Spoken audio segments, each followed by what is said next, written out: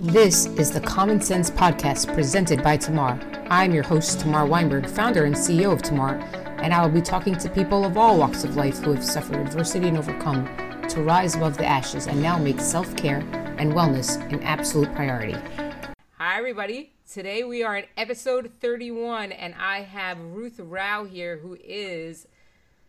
she is here from Virginia. So, yeah, it's amazing. Somebody else in my time zone. Thank you so much for joining. You're welcome. So, yeah, tell me a little bit about who you are, where you come from, and all the things. All the things. Well, like you said, I'm Ruth, and I'm a toy maker. I run an independent toy brand. We specialize in screen-free toys for kids to encourage imagination and creativity. And I actually came around to this in kind of a strange way. I'm an architect by training, and I'm a licensed architect and still have a license. And I lost my job when I had my first child 9 years ago. And through the course of being a unexpected stay-at-home mom, about a year into my son's life, his favorite teething toy got recalled for lead paint.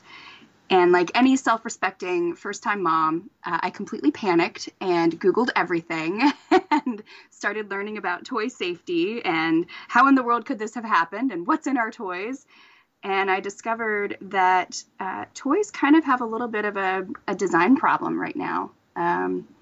There's a lot of plastic, there's a lot of chemicals, there's a lot of buttons and batteries and blinking lights, and I was learning that all of that is developmentally completely inappropriate for small children. So I started designing my own toys for my kids. And a couple of years into my second son's life, a friend saw one of the toys I designed and said, "Oh my goodness, I need 3 of those for all of my grandchildren." And so I started learning about becoming a toy brand, and here we are. That is so cool. That's an amazing story. Tell me what's the name of the company? What's the brand? Mouse Loves Pig. Mouse Loves Pig. Cool. Yeah. .com, right? mouselovespig.com. Very, very cool. I would ask you so many questions, like your supply chain challenges, but I'm not sure if that's within the scope of this particular podcast. Oh my goodness. Let's just say that everything was difficult before the pandemic, and in the past 4 months, my supply chain has completely changed. It has been an exercise in flexibility. Yeah, well, it's amazing that you've pivoted. So talk about, I know you mentioned a little bit before we started that you kind of had to pivot slightly. So tell me a little bit about what you're doing right now. So in February, my almost manufacturer is in Sri Lanka, and in February they shut down because of the pandemic. And so all of a sudden I had to scramble and think, oh no, what am I going to do for the holidays? Because in the toy industry, you put in an order in like February, March, and you'll get the finished product around July, August, which is perfect for the holidays. And so they shut down, and I realized, oh no, I'm not going to be able to put in my order. What's going to happen? And then here in Virginia, everything here shut down in March. And a friend of mine said, oh no, there's a shortage of PPE, personal protection equipment for our healthcare workers. People around the country are making cloth masks. Hey, Ruth, you sew, you know all about fabric. Can you help us do something with that here in our area? And so I accidentally became integrally involved in a volunteer effort to make masks for our healthcare workers. And this absolutely amazing groundswell of support people came out of the woodwork. And our little volunteer organization made and distributed, I think, over 30,000 masks, both to the hospital and to healthcare workers in our area in the course of like 6 weeks. And so I went from, okay, I'm a toy maker to, oh my goodness, I'm a mask maker and I'm a volunteer organizer. And how did this happen? And because I make toys, people started asking me, oh, do you make kid masks? So after we made sure that our local healthcare workers were covered and had the cloth masks that they felt like they needed, I started designing and figuring out how to do a mask for kiddos. And so that has become a huge pivot and shift during this pandemic, not just the masks for the kids, but because we're a toy company, there's also a toy mask that we're putting together with it. And what I'm learning and what I'm finding from parents, just like my kids, they didn't want to wear masks. I mean, masks are uncomfortable, right? Like, we want them. We think they're a great idea. They're going to keep our neighbors and our friends and family safe from our germs, but nobody wants to have something on their face. It's just not comfortable. And even more so for children who barely even understand what germs are or how sickness spreads. So when I made my children their masks, I made some matching ones for their favorite stuffed animals. And suddenly, mask making wasn't this weird, scary, uncomfortable thing. Suddenly, mask making was an opportunity to play. And kids learn best through play.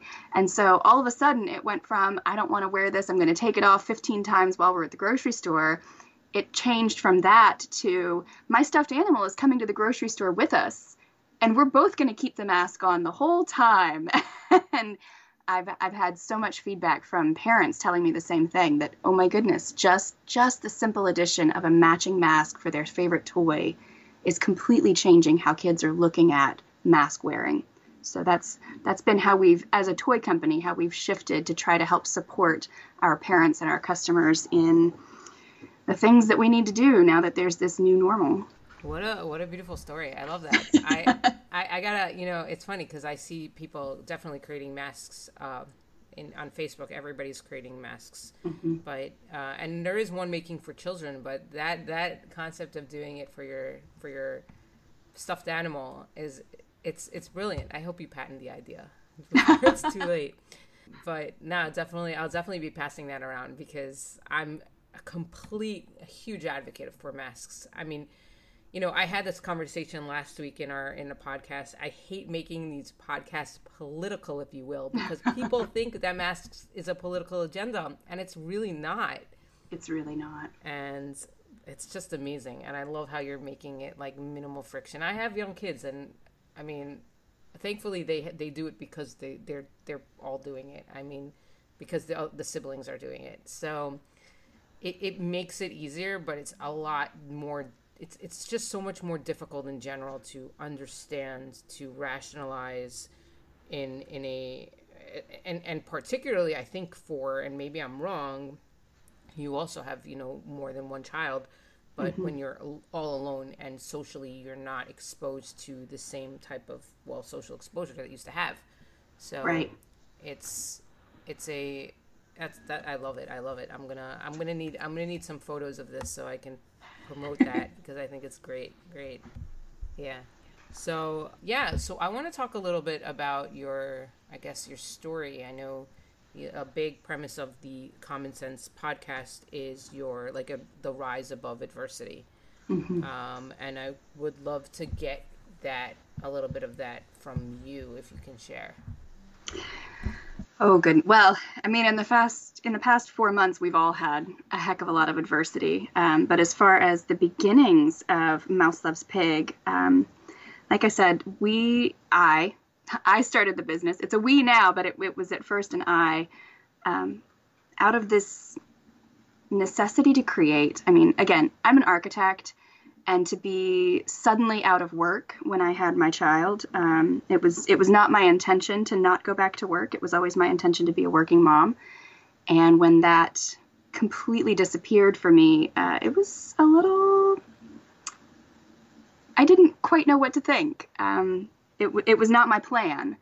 And so I had a lot of adjusting and shifting to do in my heart and in my mind around, okay, now instead of being working mom architect Ruth, I'm just Ruth.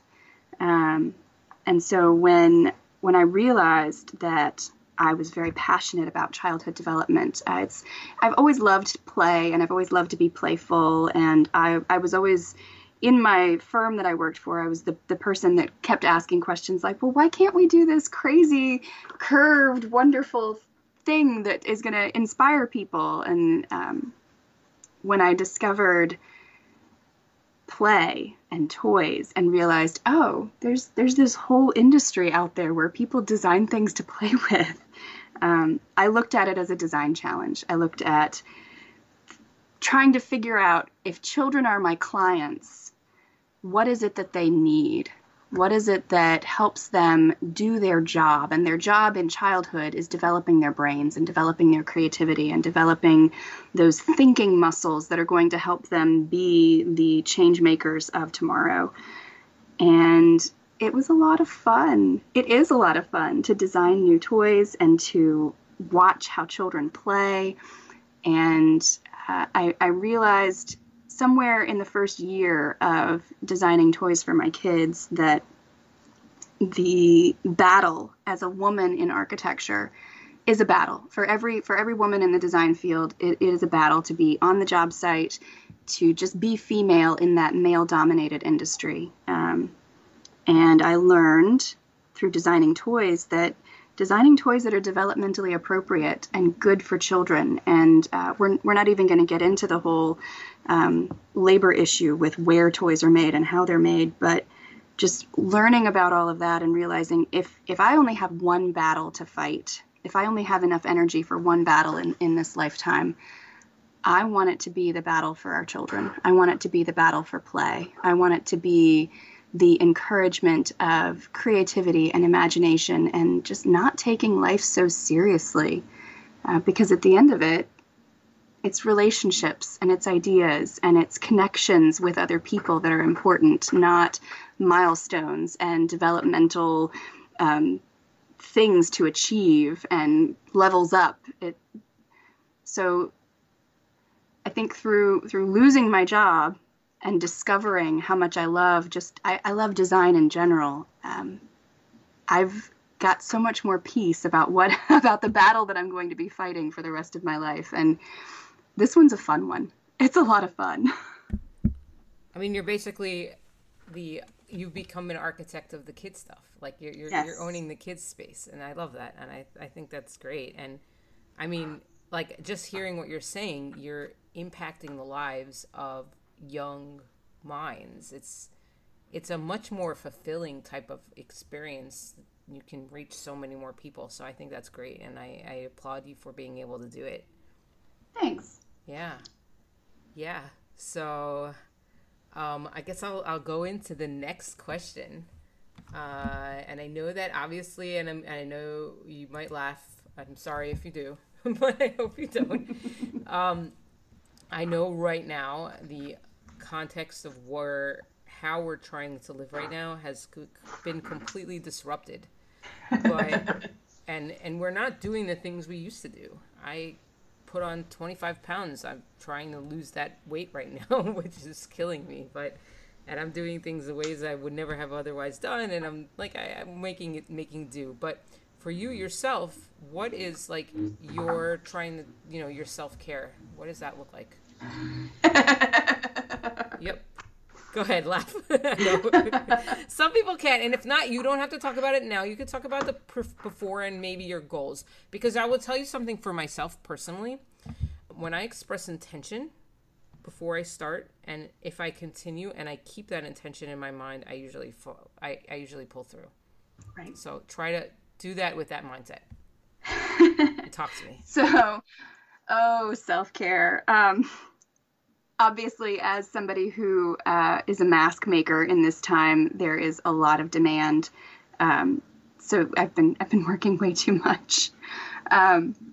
But it's also, I think a lot of parents are probably feeling the same thing, that, oh no, now I'm working from home and I'm caregiving and I'm trying to teach and I'm trying to make sure that my children stay fed, and all of the support systems that we're used to having are gone. So it's been challenging to make the time, and I'm not going to say find the time, because if I look for it, I'm never going to find it. But it's been challenging to make the time to unplug and to relax and to step away from the work and the stress and the worry. So I think the most effective self-care that I'm practicing right now is unplug. And about every other day, I just unplug the phone, I unplug the computer, I'm shutting everything down and I'm not looking at the news, and I'm not looking at social media, and I'm not looking at all the things that I could be doing or should be doing, and I'm just getting offline. So that's one. And another is extra snuggles with my kiddos, which I know sounds a little strange because we're with them 24/7 right now.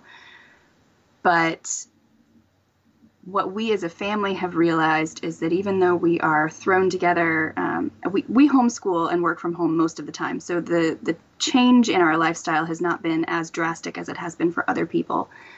But because of the increase in work, we are finding that we're not connecting as much as a family as we were pre-pandemic. So I've been trying to be very intentional about, hey boys, because I have two little boys, they're 7 and 9. Hey boys, let's sit on the couch and watch a movie together and snuggle and just be close. Let's go outside and play in the sprinkler. Let's have a board game, even though they make me want to. Sometimes they just make me really irritated when I'm playing board games with small children. But that time to connect as a family has been really good for my mental health, just to cut through that ever-present mom guilt and just to give us that opportunity to say, you know what, things are strange, but we are okay. And I think that goes back to my love of connection and imagination as a family. We need that time together. And then for me personally, I've been taking a lot of baths. Just like after everybody goes to bed, that's my de-stress and my downtime, is to put some fizzy something in the bathtub and, again, unplug, turn off. This is my quiet space that nobody can come into. And that's been really good for my mental health too. I love it. I think that's great. I think the emphasis on you're doing exactly what you need to do. And it's funny because I feel like in a way you're like laughing because you're kind of like, I don't think this is enough. But like, don't sell yourself too short. You did it. You're coping in your circumstances, and I think that's the right way to go. I mean, some people aren't. I can't necessarily balance my children and my work. I try throughout the day to like squeeze things in, but it's not easy. No. And I almost feel like the word balance is misleading. Like, it makes us feel like there's at some point everything's going to come to rest. And because I've been working from home and started my business when my youngest was still in diapers and my oldest was potty training, because apparently I thought I had so much time at the then. But I've always thought of working and parenting more like juggling. You know, when we say balance, we think of those scales that when they're balanced, they stop moving. Whereas juggling, I'm just trying to keep the balls in the air. And that, for me, that makes my mental health a lot easier to manage, because I know that there's only so many balls I can carry. There's only so many balls I can juggle. And eventually, if I add too many, they will all drop. So it makes it easier for me to say, you know, there's not a plate that I can put things on. There's balls that I can keep in the air. And it's been good for my mental state to edit how much I take on or don't take on. And it's also good because I'm recognizing that, you know, if I'm juggling all of these different balls, every now and then I just need to put them all down and stop moving. Whereas when I say, oh, I need balance in my life, there's this feeling that I should be able to continue carrying everything and still be at rest. there was that whole thing, and this was an article that was written many years ago, I think by Mary Ann Slaughter, and it was like in the Atlantic about, you know, women who can't have it all. Mm-hmm. And it's really one of the most profound things that I've ever actually read. I thought, especially because her capacity, she was working for the White House. I think she was on the staff, and to be present and being a good parent and also being able to perform, it's extraordinarily, it's like impossible. You can't do it. And just now you add, let's sprinkle in some pandemic here, and you know, like you can't do it. Oh, and by the way, you have to be a homeschool parent all of a sudden. Yeah. I mean, it's amazing, and that's why everybody wants to like open schools again, or do they want to open schools again because they don't want to open schools? Like, it's such a crazy like this. I can't believe we're having these conversations. Can you have imagined that last year this time we would be like, oh, what mask am I going to wear today? You're like, I mean, these are conversations that just it's insane. But Or things like with my supply chain, a year ago it was, oh yeah, we're gonna work with this fair labor company in Sri Lanka, and I've got a supplier that does organic cotton out of South Korea, and this is normal, and this is the global economy. And right now, like, nothing is shipping anywhere because everybody is quarantined. And so we go from, oh yeah, we've got this wonderful global economy to, oh no, there's shortages of everything everywhere because people are staying home. It's been so much to take in mentally and emotionally. yeah, my particular, I actually launched a business in the middle of the pandemic. I'm insane. But Congratulations. thank you. Mine is all like a fragrance for self-care and mental health and wellness. It's like that was the right time to launch. But I had conversations for over a year with a provider, and my bottler, and when I was preparing to get a sample of like what we finally, after so many months of discussing, I was comfortable with, they said, oh, our factory is now a PPE factory. You're going to have to pay this amount of money to accelerate your production. I'm like, so that means with my minimum order quantities, it's not even worth it. Right. So I had to shift all of my supply chain as well to the United States for people like a company that's specific to bottling. Like, especially when you're trying to do China, they like, on demand, like switch up their factories. So you don't have that issue, but you have like a similar issue that, yeah, the pandemic has totally disrupted the way we live right now. So, yep. And just going back to masks, I mean, the fact that you're still doing it, of course, it's your business now, but I have people I actually had a friend last week who said, I've been making masks for 4 months now. I'm taking a break. She said she couldn't do it anymore. It's just, you make it full time, and it's full time and then some, and she's always posting, and obviously people are always buying. It's like, I'm glad there's a market. I'm glad that something that I do, I think the Lord knew that I needed to do something in the middle of all of this craziness. And having something to do and feeling useful and feeling like I'm contributing positively, again, that has also been just immense for my mental health during all of this crazy. But even more than that, I think shifting to how to support the parents and how to support their families and how to support their kids, and trying to take everything that I love about my business, which is, the creativity, the imagination, the connection between caregivers and children, and to be able to lay on top of that, okay, what are they dealing with right this minute? What do they need from me right this minute? That has been, in the past 4 months, such an eye-opener about serving my community. It's been so, I hate to say it's been such a positive thing because it's such a terrible thing. But I've been so grateful that the skills that I've been given have been so useful. Yeah, that's great. It's so funny that you say it's a positive thing and it's a terrible thing. And I totally, totally get that. So I'm going to share a very, very weird, but like real story that happened to me. So somebody I'm a member of a group on Facebook, or I was a member of a group on Facebook about like eBay sellers. And somebody had said that, COVID is great for my business right now. And I appreciated his sentiment, but one of the moderators, the admin of the group had said, no one should be happy of what's going on in COVID. So she shut down the thread.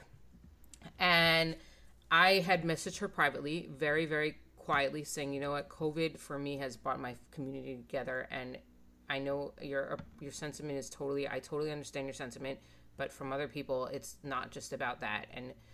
And I think that, coming hard at him was not like the way to do it, because, some people are coping in their way. And she actually, that was like a message that I sent her. She ended up blocking me on Facebook and banning me from the group. And when I tried to appeal to the other moderator who I have a relationship with, she's like, this is the best moderator I've ever had. Like, unfortunately, I'm starting to realize that this particular pandemic is really polarizing. People who have community feel very, very good and they feel comfortable within their community, but then there are other people who aren't. So I can give you an example, for example, of another neighbor of mine who I tried to kind of bring into our like online WhatsApp group. And I had seen him down the block and I said hello to him. And I said, I'm going to maintain my distance, of course, because, whatever, but I don't think I'm a threat to you because I had the virus in March. And he went off on me. Like, this guy's like, I'm 70 years old. My mother-in-law's 96. And I felt so bad for him. And I felt embarrassed, I'm trying to give him peace of mind. But he was like, you know what? He's like, I've studied vaccines and I've worked in infectious diseases and we don't know anything. And you could totally pay. Like, and I'm just like, you're probably right. And I respect that. But I just wanted to make you feel better. Like, really? I just wanted to give you peace of mind that for me, as opposed to potentially somebody else, that while I'm still donating plasma and have, antibodies, that, I'm obviously not going anywhere, but just to respect, whatever. Respect your space. So kindness goes a long way. Yeah. And I sent a message to his wife and I said, I'm really sorry if your husband got mad at me. I believe, like, and I thought, I realized you guys are feeling isolated, and I think that was sentiment from just feeling all alone, and I feel very bad for them, and I wish I can do more. Like, I'm still embarrassed. Like, I think he's gonna want to avoid me forever. He uses my driveway as a shortcut to go places. I don't think he's gonna use it anymore. But like, I just felt bad, and that's the thing. I think the coronavirus is bringing out the best in people and also the worst in people. And I wish we can just skew toward being, there for each other in a way that's important.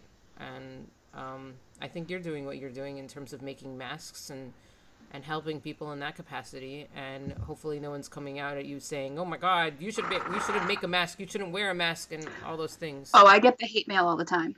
Oh, it's crazy. Yeah.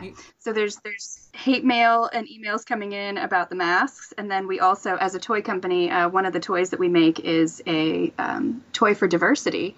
It's a little rainbow ribbon wand that has all sorts of different skin tone colors on the wand. And so, that's a big issue right now too. But we've been making this toy for over a year now. And just the vitriol and the hate that comes out when I post about that toy. And I'm all the time blocking comments and blocking just haters, people that are angry. And it's like, you know what? I don't have the mental time, energy, or effort to try to educate you about why children need to see other children that don't look like themselves. So I'm just not even going to engage. That's my self-care. I don't even engage. Yeah, I don't know. Sometimes it feels better to engage. Like, obviously, if I ignored that particular interaction that I had with my neighbor, I wouldn't feel good. I don't think there's any way to feel good about how these things are going on. But yeah, not engaging because that's just it's drama. That's crazy. I mean, I don't know where human nature is polarizing. So let me shift into the final question for going back to you, Ruth, and this is sort of the common sense segment of the podcast. If you can give an earlier version of yourself some advice, what would you tell her? Stop being so scared. Well, you know what? Usually I mute this and I wait, I sit there and I'm waiting for you to respond, and you just had a response right away, and I like that. Yeah. So is it was it your fear to begin? Maybe delve into that a little bit. I think not so much my fear to begin, but my fear to be wrong. As a younger person, as a new mom, when I was first in my field as an architect, there was just a lot of fear of, oh no, what if I'm not good enough? What if I'm not creative enough? What if I make mistakes? What if? What if people judge me for my opinion? And I think the older I get, I'm on I'm on the opposite side of 35. So the older I get, the less I care about being wrong. Like if masks are wrong, I don't really care. I'm going to make them. They're making kids feel better. They're making parents feel better. It's a good thing. If screen-free toys turn out to be wrong, I don't really care. My kids love them. They make the behavior in our household better. I'm going to spread that and hopefully help other families have the same success that we've had. As far as moving forward in the business and making big decisions with money and with how to run the business, I can hem and haw all day long over, oh no, I don't want to make a mistake and choose the wrong manufacturer or choose the wrong supplier. And you know what? I just need to make a choice. Just move forward. So I think telling my former self, just stop being so scared of being wrong and make a decision. And if you're wrong, you're wrong. Failure is one of the best teachers in the world. If you're doing it right, you're not going to make the same mistake twice. I love it. Awesome. Well, thank you so much. Tell me where mouselovespig.com. Yes. Besides that, where can we find you? Well, mouselovespig.com, and I'm on Instagram and Facebook, also under Mouse Loves Pig. And a sweet little story, because I know people always ask, where did you come up with the name? Again, with the whole imagination and connection as a family, every night at bedtime we sang songs and have snuggles before bed. And when my children were small, we would sing The Farmer in the Dell. It was a big favorite when I had toddlers because all the animals make noises. And so my husband went in to do it. It was his turn. So he went in and sang The Farmer in the Dell, but he forgot the words. So he sang this little sing-song story about the farmer and the mouse who ate the cheese. And the next night it was my turn to sing songs, and I started singing The Farmer in the Dell, and I started singing the real words, and my boys stopped me and said, no, Mama, we want the story farmer with the mouse. So that's the mouse. And then my youngest son's favorite lovey is a stuffed pig. So Mouse Loves Pig is kind of a nod to all of our adventures as a family. I love it. It's so great. I love it. It's so cute. Yeah, we have a bear, an elephant, and a doll. Oh, so sweet. Yeah. Awesome. Well, thank you so much for sharing yourself, your time, your story. I think it's great. I think the timing is right, and you did the right things. So thank you again. Thank you. Thank you all again for tuning in. This is your host, Tamar Weinberg of the Common Sense Podcast. Till next time.